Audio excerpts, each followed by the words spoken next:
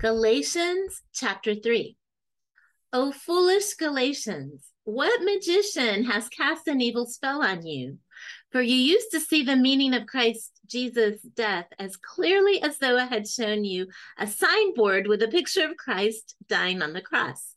Let me ask you this question. Did you receive the Holy Spirit by keeping the law? Of course not. For the Holy Spirit came upon you only after you believed the message you heard about Christ. Have you lost your senses? After starting your Christian lives in the Spirit, why are you now trying to become perfect by your own human effort? You have suffered so much for the good news. Surely it was not in vain, was it? Are you now going to just throw it all away?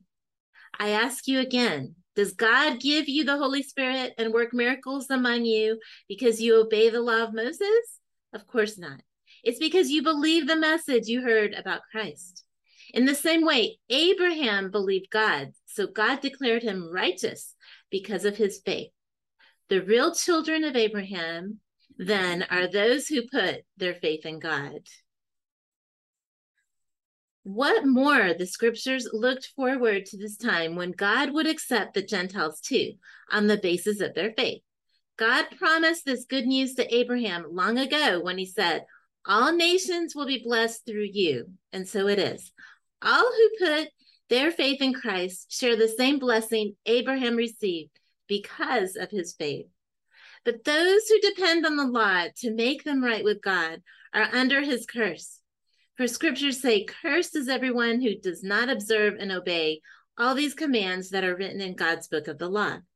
Consequently, it's clear that no one can ever be right with God by trying to keep the law. For scriptures say, it's through faith that a righteous person has life.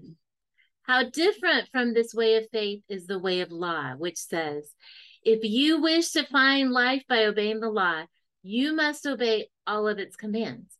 But Christ has rescued us from the curse pronounced by the law. When he was hung on the cross, he took upon himself the curse for our wrongdoing. For it is written in scriptures, cursed is everyone who is hung on a tree. Through the work of Christ Jesus, God has blessed the Gentiles with the same blessing he promised to Abraham. And we Christians receive the promised Holy Spirit through faith. Dear brothers and sisters, here's an example from everyday life. Just as no one can set aside or amend an irrevocable agreement, so is it in this case. God gave the promise to Abraham and his child. Notice that it doesn't say the promise was to his children, as if it meant many descendants, but the promise was to his child. And that, of course, means Christ. This is what I'm trying to say. The agreement God made with Abraham could not be canceled 430 years later when God gave the law to Moses. God would be breaking his promise. For if the inheritance could be received only by keeping the law, then it would not be the result of accepting God's promise.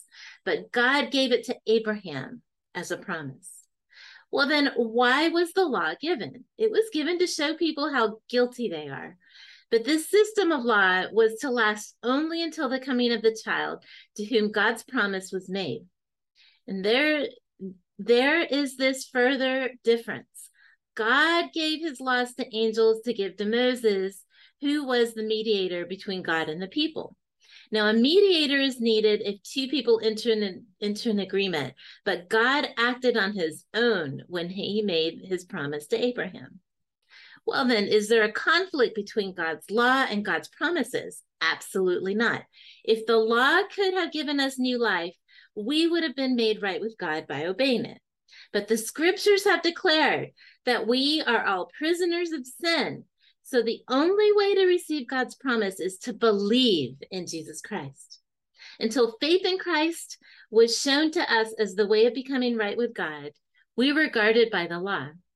We were kept in protective custody, so to speak, until we could put our faith in the coming Savior. Let me put it another way. The law was your guardian and teacher to lead us until Christ came. So now through faith in Christ, we are made right with God. But now that faith in Christ has come, we no longer need the law as our guardian. So you are all children of God through faith in Christ Jesus.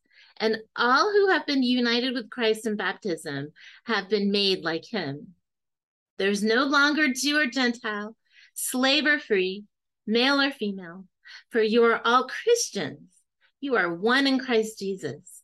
And now that you belong to Christ, you are the true children of Abraham. You are his heirs, and now all the promises God gave to him belong to you.